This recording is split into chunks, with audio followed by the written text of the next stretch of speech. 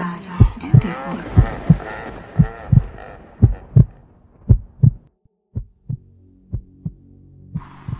Querido diário, hoje eu vim contar pra você o que aconteceu comigo na Casa da Morte. Ela foi construída em 1874 e muito tempo depois foi dividida em apartamentos.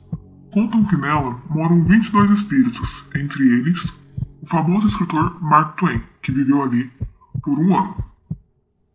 Os que contam essa história dizem que é possível vê-lo acompanhado de seu gato.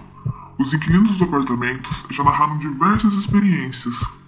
Entre elas estão Dan Bryant Bartle, uma garota que se mudou para lá com seu companheiro em 1957.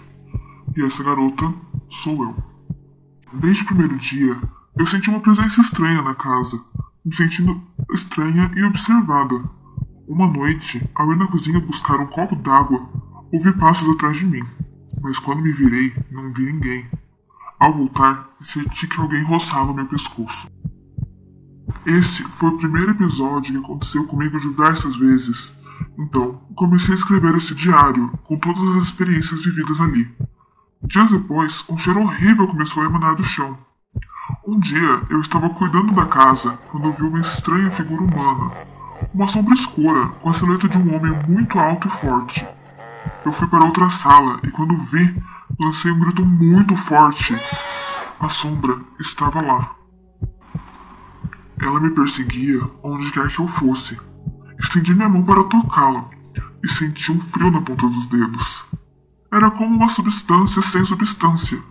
Depois de alguns anos, decidimos nos mudar. Mas aquela sombra me perseguiu pelos restos dos meus dias. Dizem que morri em circunstâncias estranhas. Talvez tenha até cometido suicídio. Alguns amigos meus publicaram um livro no qual eu narro os horrores que eu vivi naquela casa.